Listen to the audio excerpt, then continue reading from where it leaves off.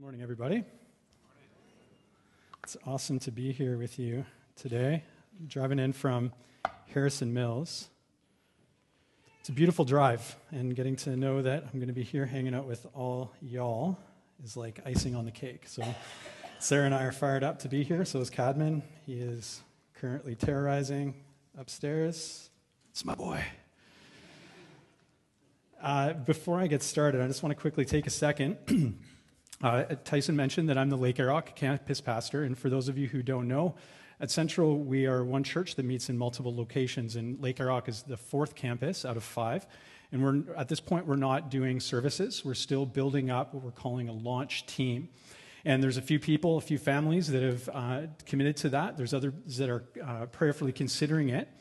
And I want to invite you today to do the same thing again, to be prayerfully considering coming out and serving with us in this great adventure that is Lake Arrock. If you haven't been there before, it's kind of over the bridge, through Agassiz, up Mount Woodside, through Harrison Mills, and then Lake Arrock.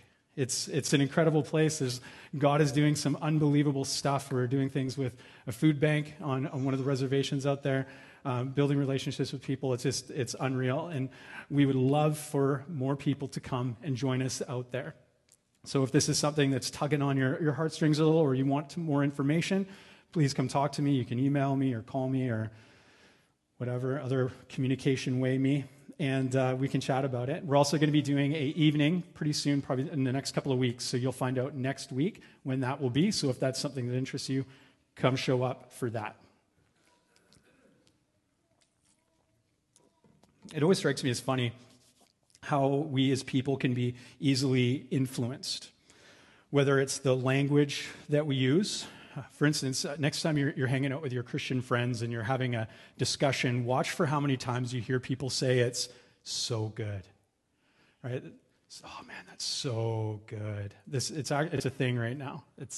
We're doing that. So whether it's some of the words that we're using or mannerisms, right? We have all these different mannerisms that we use, or our spending habits, or our haircuts, or our driving behavior. We all get influenced by people around us. We do it because other people are doing it often. So many of you may have heard from a well-meaning mother one time, if your friends were to jump off a bridge, would you do the same thing? Little did she know that I would run for my phone and be like, hey guys, guess what? My mom just gave me the best idea. Grab your swimsuits and meet me at the bridge. Kind of worked against what she was trying to accomplish there. Sometimes we're influenced towards something great, right? Like a good movie or a spouse or a really tasty cheeseburger. Other times we're influenced more negatively and we start to walk down a dark path, like, Can we back it up? One, we need to back this up just a second. Keep going. So this is me with a mullet and some weird sweater game. This is your children's pastor, Chris, in his glory. Then we have our youth pastor. This is John. Woohoo! And the best. Get ready for this. Are you ready? All right. That's Eldon Fair, your Agassiz camp. I know, right? He made my heart all kinds of happy when he sent that to me this week. Eldon, we love you, brother. Never change. Whew. So these are just a few of your central pastors, folks. Please pray that we never backslide. So thankfully, either through age or experience, we can grow out of less than desirable phases, right? In fact, we can move out of much more serious and sinister things that can get a hold of us, and we can build a strength of character that can enable us to avoid making same errors again.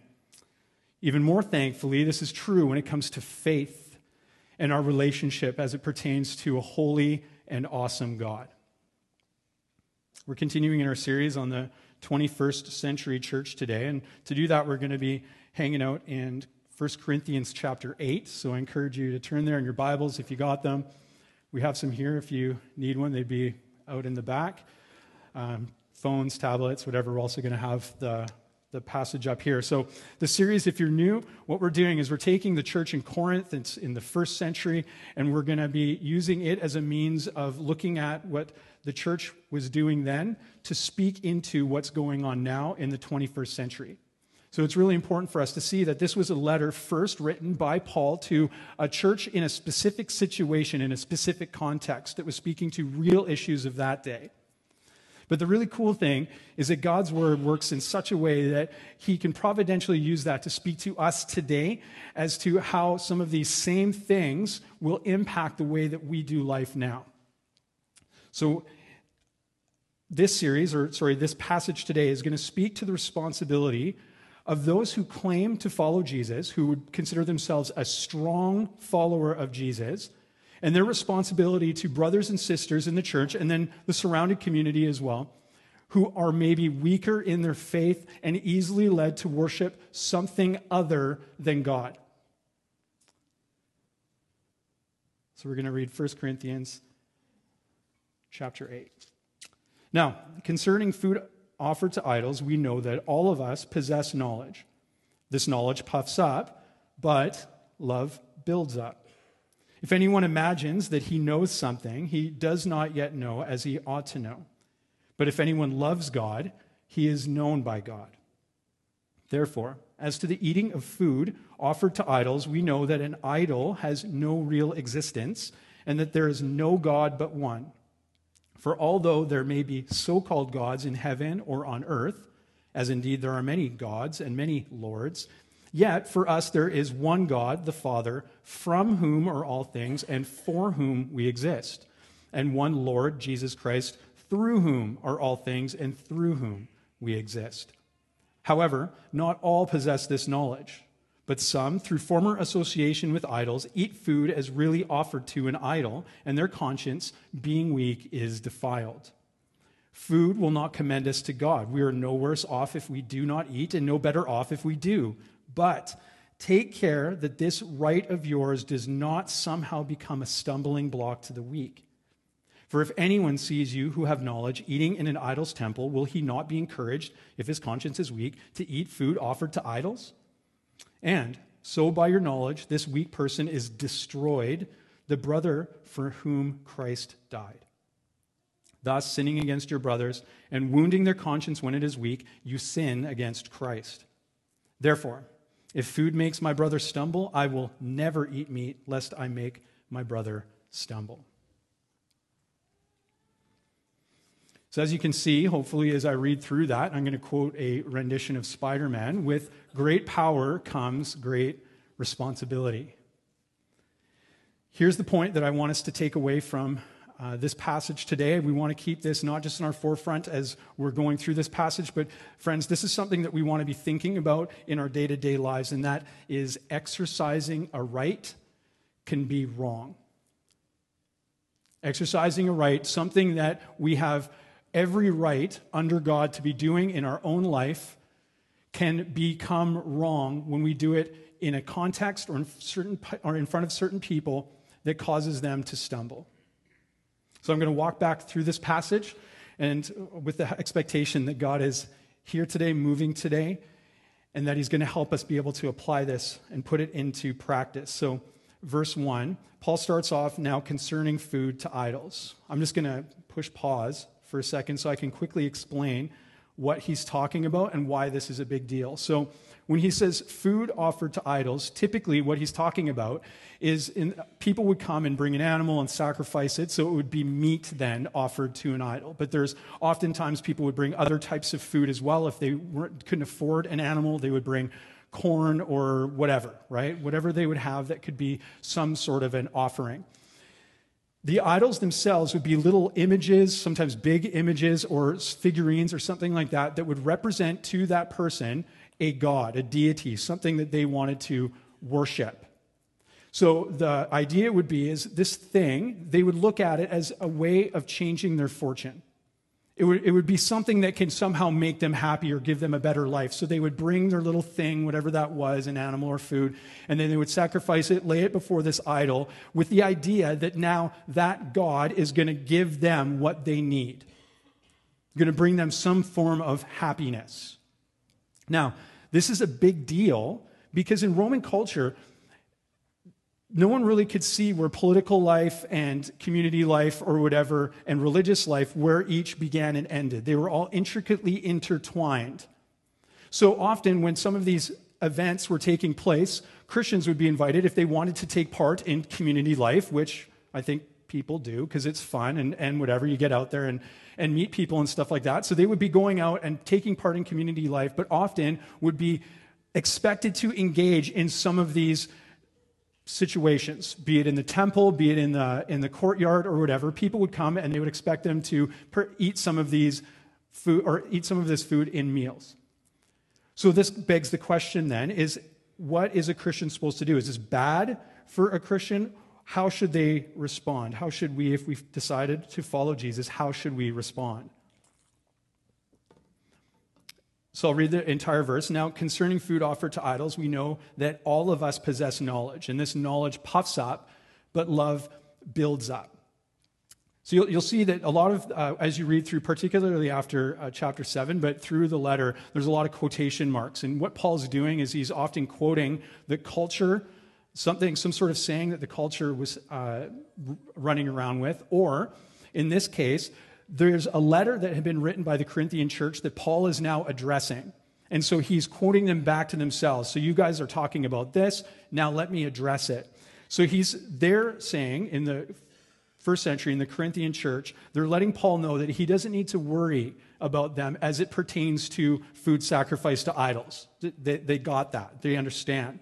They have this knowledge. But Paul is saying that it's not knowledge that they should be leading with. It's love. Love is the thing that's the most important. Love is going to be what builds people up in this case. Verse 3 teaches us that this love that the Corinthian church is supposed to be utilizing or building their foundation on is actually given to them from God. God knows them first, so it's through that they are able to love one another and love him. This is that experience. But evidently, though, some of the folks in Corinth, they believed that because they possessed the knowledge that there's just one God, and he's the only one to worship, right? If you see verse 4, eating the food sacrificed to idols is no big deal. They can just do whatever they want. As long as they're in on the truth, then it's not a problem. You can sort of see them throwing up their arms and saying something like, well, what's the worst that can happen, right? Kind of famous last words. We just celebrated, well, probably not many of you did, but on October 30th was the 80th anniversary of one of the most infamous, unintentional hoaxes in modern history. A gentleman by the name of Orson Welles, he was, at the time, he was a radio actor and a producer and a director. He wanted to put on a production of H.G. Wells's War of the Worlds. And so on the radio, him and his team did a really, really good job of pretending that aliens were invading Earth. And so the show would have like radio programs in it that were interrupted by breaking news updates of the reporters, right? Like, breaking news, right? Here's the latest on the alien front. So an example of this, here's an announcer's live update at the crash site describing a Martian emerging from a large metallic cylinder. Good heavens! Something's wriggling out of the shadow like a gray snake. Now there's another, and another one, and another one. They look like tentacles to me. I can see the thing's body now. It's large as a bear. Glistens like wet leather. That face, ladies and gentlemen, it is indescribable. I can hardly force myself to keep looking at it. It is so awful. The eyes are black and they gleam like a serpent, and the mouth is kind of V-shaped with saliva dripping from its rimless lips that seem to quiver and pulsate. It's disgusting. So unfortunately for many, although Wells and many others knew that this wasn't real, they still managed to convince over 1 million people in the U.S. that things were happening, that aliens were invading the Earth, so much so that it caused widespread panic. Like, stuff was broken, and it was no good. For instance, one woman ran into an Indianapolis church service, And she screamed, "New York has been destroyed. It's the end of the world. Go home and prepare to die." I know, really dramatic. So Wells and his friends, they possessed the knowledge that this wasn't real, and therefore they didn't really appear to see any way that this could go wrong. The Corinthians, they've written to Paul and they're telling him, we know what's real and what's not. We won't get caught up in idol worship. And Paul even agrees with them, right? Like verse 5, "For although there may be so-called gods in heaven or on earth, as indeed there are many gods and many lords, yet for us there is one God, the Father, from whom all things and for whom we exist, and one Lord, Jesus Christ, through whom are all things and through whom we exist." So if someone is a strong Christian, they have strong faith in God, they would say something like, sure, right? There's lots of gods and lots of lords out there. I actually don't think that, right? There's same page, one God, one Lord. What's the problem? But what about everybody else that doesn't know that? Verse 7, "However, not all possess this knowledge. But some, through former association with idols, they eat food as really offered to an idol, and their conscience, being weak, is defiled." So just like with the War of the Worlds scenario, not everyone possesses the knowledge that is necessary to discern between what is real and what isn't. So these gods and lords are actually really real to these people, and they pull them away from worshiping the one true God. So this person or this group of people then would be considered spiritually weak. Spiritually weak. They may believe in Jesus, but they may not be fully clear on who he is, that he's God, that he's the only one worthy of worship. There's maybe some confusion around that. This is why they look to others who are supposed to know the way. I know I just celebrated 11 years to coming to faith. And when I first came in, I was looking at everybody, pastors and people who are strong in the faith, to show me what's what as it was to spirituality. It's the same for probably a lot of people here. This is why that we need to be aware of how exercising a right can actually be wrong. Because at the heart of this passage, my friends, is this idea of who do we worship? Who are we showing other people that we worship? Is it God or is it something else?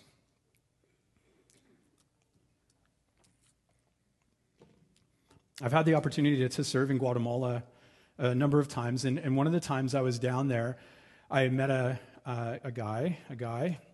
His name was Mashimon. And Mashimon is an idol. And so we had a picture, but, it's right there. That's Mashimon. So Mashimon is an idol, and you can see there's some chairs there and stuff. So normally he has his priests. He stays in someone's house for a year in a place called Adalan. And people, the family kind of takes care of him and looks over him, and he then protects supposedly the family and the surrounding village and all that stuff. And in order for the transaction to go off, you need to give Mashimon stuff. And some of the stuff that Mashimon likes is booze and smokes. Yeah, I know, it's really weird. So also 11 years ago, I quit smoking. And so let's just pretend that while I was there, one of the priest guys goes, "Hey, you want a cigarette?" And me wanting to be a good, not insult them, says, "Okay, you know what? I'm free in Christ. One smoke's not going to kill me. I'm not going to go back to smoking and become enslaved by it. It's all good. I'm going to have this cigarette." Now, let's pretend that because I was with a group, there's Mayan Christians there. And so one of these Mayan Christians had once worshipped Mashimon. So now he's watching me have a cigarette in the presence of Mashimon. Now, also pretend that this same person used to smoke, but for whatever reason decided to give it up. The primary sin that I'm committing against him is leading him potentially back to worshiping Mashimon, not getting him potentially to go back to smoking. Okay? If he goes back and becomes enslaved by cigarettes, just like if we nudge someone in a direction to become enslaved by anything that they used to struggle with, is that bad? 100%, right? That is something that we don't want to be doing if we love other people. But the tendency when we take this passage that we're reading right now is to make rules. We want to take this and make up rules, like don't drink in public because you don't know if there's going to be an alcoholic that sees you and thinks you're a strong Christian and they're a weak Christian and they're going to go back to alcoholism. Or don't post pictures of your awesome house or wicked awesome vacation on Facebook because people who struggle with depression or envy or whatever, they might fall. Now, are those real things? Totally, right? You can look up how these things impact people, right? And we can influence them the wrong way. And so we need to think about that as people. If we want to love other people, we need to think about that. But that's not what necessarily this is talking about. Because those things, like envy and being enslaved by something other than Jesus, right? Like being addicted to something, those are sins, right? Sins are covered by the blood of Jesus. We can receive forgiveness for those. What we can't really receive forgiveness for is worshiping and asking forgiveness from somebody other than Jesus. Follow me? So the primary thing is who we're showing people that we worship. The primary stake is life in God. It's not whether we smoke or not. It's also important for us to point out that what Paul is talking about specifically is weakness, not preference. That he's calling us to curb our freedom, to limit ourselves in front of people, not because they don't like it, but because they're weak and they might be led to worshiping someone other than God. So if you're doing something and someone doesn't like it, but it's morally okay, and you're not actually leading them to worship Mashimon or anything else, then it's kind of tough for them, right? Like we don't get to make rules for other people based on our own just preferences. But if we're struggling, then that's where it gets serious. This is why we have to go easy on mullets. I actually talked to a guy after the first service who had a strong mullet game, and he asked me, does this mean I have to cut my mullet? And I said, brother, no. You wear that with pride. And Eldon, he's going to be listening to this at some point. I want him to know that he is free to re-engage with that beautiful hairstyle. I just may not be seen with him in public, and it could impact his marriage. But friends, this is why love needs to be the motivating factor, right? Like verse 8, Paul says, food is not going to commend us to God. We are no worse off if we do not eat and no better off if we do. So as it pertains to relationship with a holy and loving God, the food doesn't matter. The food doesn't matter. Go ahead and eat it. As long as you have the right perspective about who you're worshiping, it's fair game. But we need to remember that we don't need to eat it. We don't need to eat that food. It's not mandatory. There's only a few things in life that we need to do, right? If we want to be a follower of Jesus, accepting him by grace through faith. These are the sorts of needs. So why would we risk someone else's standing with God, their position with God, over something that doesn't really even matter? And this is why Paul, in verse 13, is going to say that if this is the case, he's not making promises, but he says, if this is the case, then I'm going to give up meat. It's just not that important. There shouldn't be anything that we won't do for love. And I don't know if you guys remember Meatloaf, the singer, not the delicious entree? He had a song that was, I would do anything for love. But then he says, but I won't do that. And I'm like, I thought it was anything, man. Like, this song doesn't even make sense. But what I'm trying to say is there shouldn't be anything that we won't do for love, because what matters is other people. Verse 9, Paul writes, but take care that this right of yours, you have total freedom to do on your own, does not somehow become a stumbling block to the weak. So when Paul, writes take care, what he's telling us to do, well, the Corinthian church, but us, to do, is that we need to do the best we can with what we know. And we're going to know a lot better if we think about it. There's a song called Car Radio, and it's by 21 Pilots. And the writer of it, Tyler, talks about how his car radio was stolen. And because of that, the music the music isn't there anymore. So now he's left alone with his thoughts, and his thoughts can be deafening.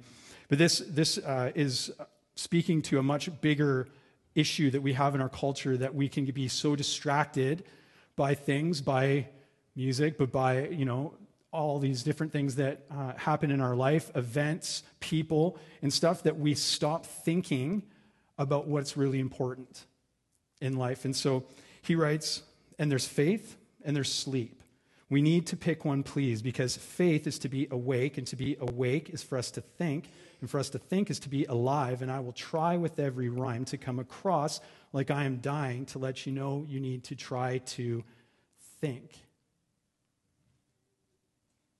Friends, we need to be intentional, and we need to think about our lives and the lives of the people around us.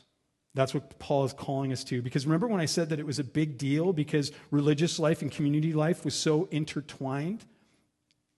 One of the biggest lies that is happening today is saying that that is not true. Our so-called secular culture has tons and tons of gods that are trying to rip us away from worshiping the one true God.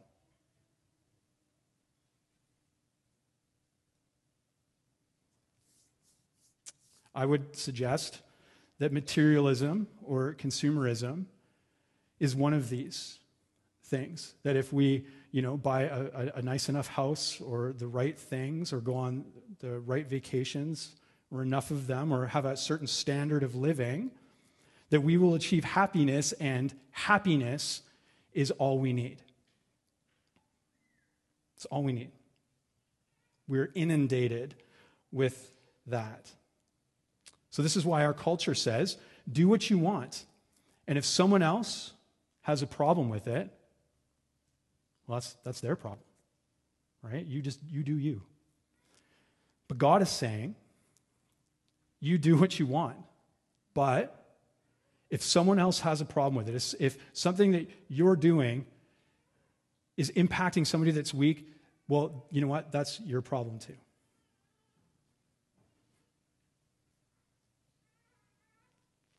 In the 80s, the Beastie Boys became famous for encouraging teens to fight for their rights.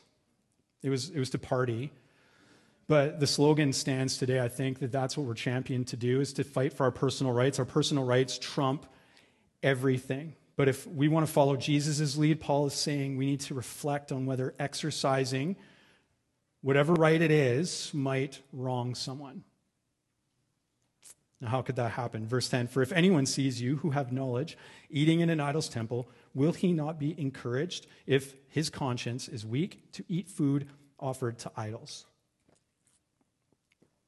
Now, this is a little bit funny kind of verse, because it's debated as to whether or not Paul is encouraging people to just avoid temples altogether or not.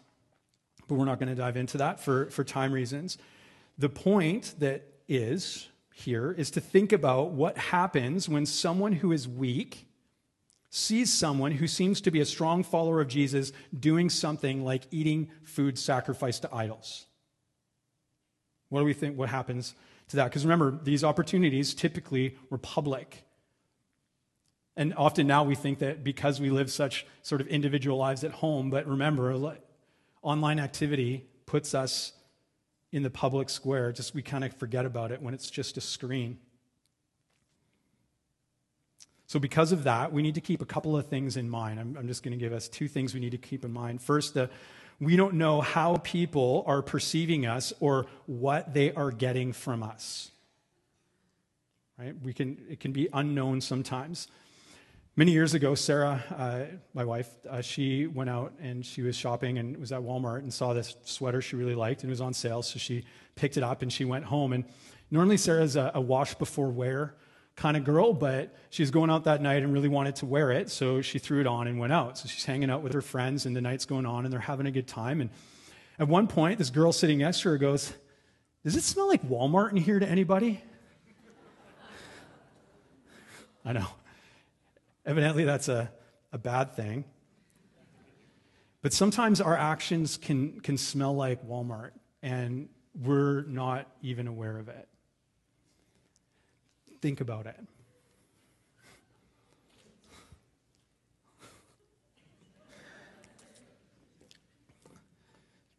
Second thing, we often don't know who we're talking to or what they're capable of. So it's like this story. There's this guy, and he's at a wedding, and it's an open bar, and he's drinking too much. And he goes over to this other guy. He's kind of a bigger guy, drinking too much, walks over, sees this other guy, more slight in build. He's got a suit on, looking good, no socks, with kind of flower shoes, like he's fashion guy, right? He's looking really good. So drinking guy goes to fashion guy, and he's like, I know who not to ask for help in the case of a zombie apocalypse, right? Like, I guess, shooting down his manhood. Ha, ha, ha, ha, ha, ha. Kind of thing. Turns out, though, that fashion guy is also survivalist guy and boxing guy. And so he drops drinking guy like a bad habit. We got to know our audience, friends. We got to know who we're talking to, because Jesus hasn't called the Corinthian church to be meat inspectors. Right? We can eat the meat, whatever that looks like, with a clear conscience. Paul later on, because by the way, Paul talks about this for like 3 chapters, 8, 9, and 10. He's making his argument for this. So I encourage you to read the other 2. But in verse 25 of chapter 10, Paul's going to write, eat whatever is sold in the meat market without raising any question on the ground of conscience. Right? Food taken out of its idolatrous context is merely food. So eat up. It's all good. So we haven't been called to be meat inspectors. We've been called to be people inspectors. We need to be wary of our surroundings and who's with or near us. We need to give it some thought.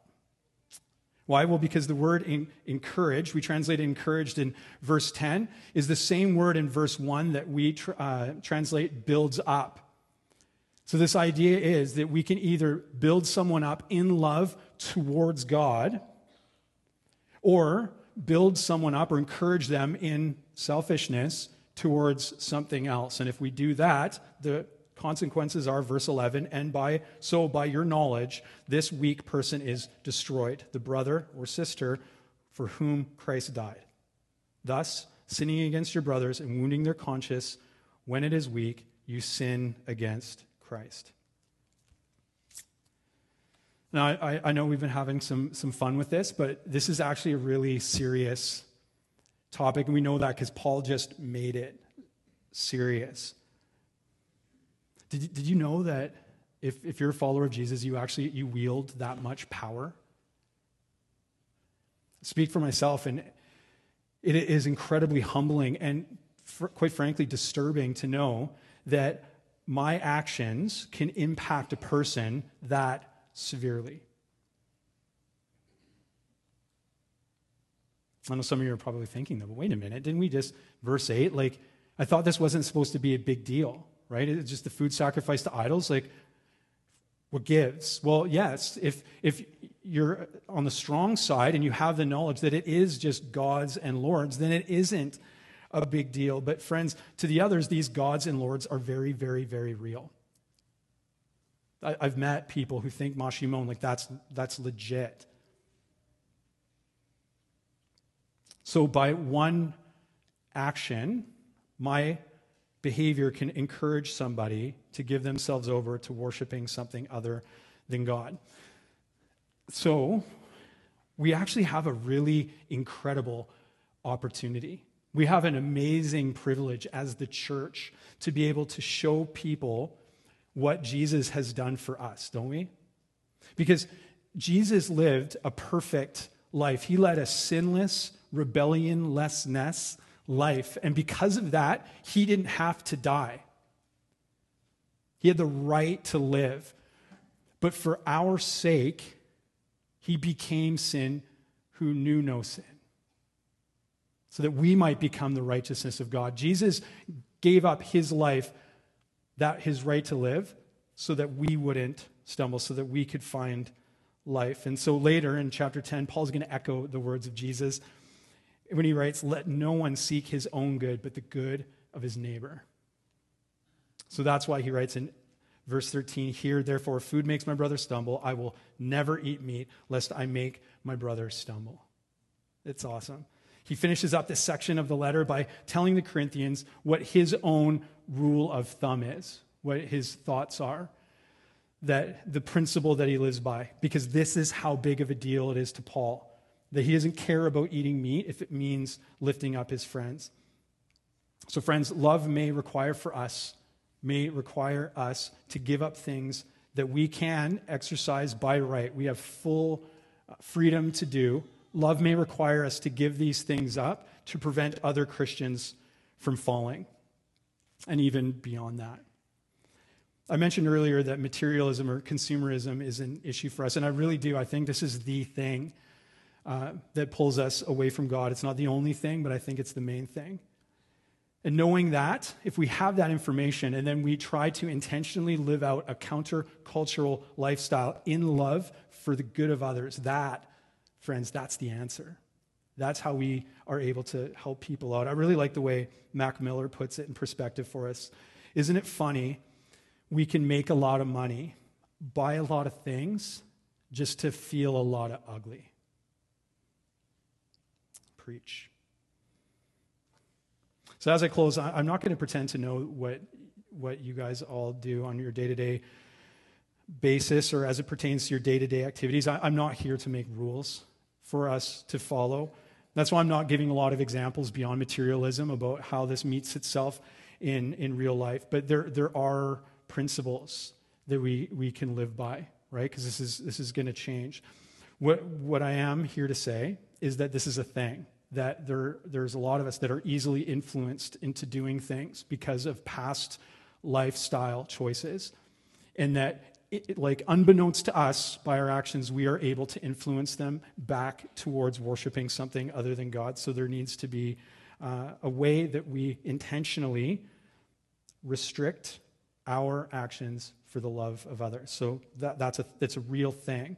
So how do we do that? Well, we do that by praying.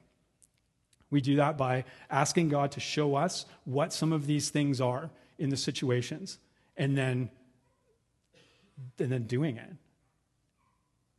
Asking him to bring these things to mind. And then I said it, and I'm going to keep saying it because this is something that is so important. We need to think about it. We need to be thoughtful. Our faith is a reflective faith. That means that we think about it. We think about it because at the heart of it is relationship, both with God and with other people. And it's founded on love. And when you love something, you think about it. You want the best for it. And then we have grace. This is so key. We lean on Jesus for his grace, both in our own lives as we mess this up, right? I know this can be an overwhelming subject to think about. We have grace for ourselves, and we have grace for those around us. If we consider ourselves strong, we have grace for those who are weak. We may not understand why they struggle with the things they do, but that doesn't matter. What matters is they do, and that we love them through it. And also, if we are some of the weak and we are struggling, we don't blame, we don't point fingers and say, you're the reason why I'm doing this. We need to take responsibility for our actions. And yes, people can influence towards other things, but we need to realize what our weaknesses are and then work towards becoming strong in them. Being weak isn't determined. It's not a place that you're just going to sit forever. We can work towards being strong. So let's help each other do that. I mean, it seems like Paul in this letter really leans on the things we shouldn't be doing because that's the nature of it. Corinth was a messed up church, full of messed up people.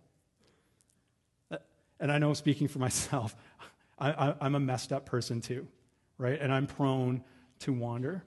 So we need to think about as a church how we can work together, not causing one another to stumble, but also we need to be thinking about how we can press into community, leaning on one another, stirring each other up to love and good works.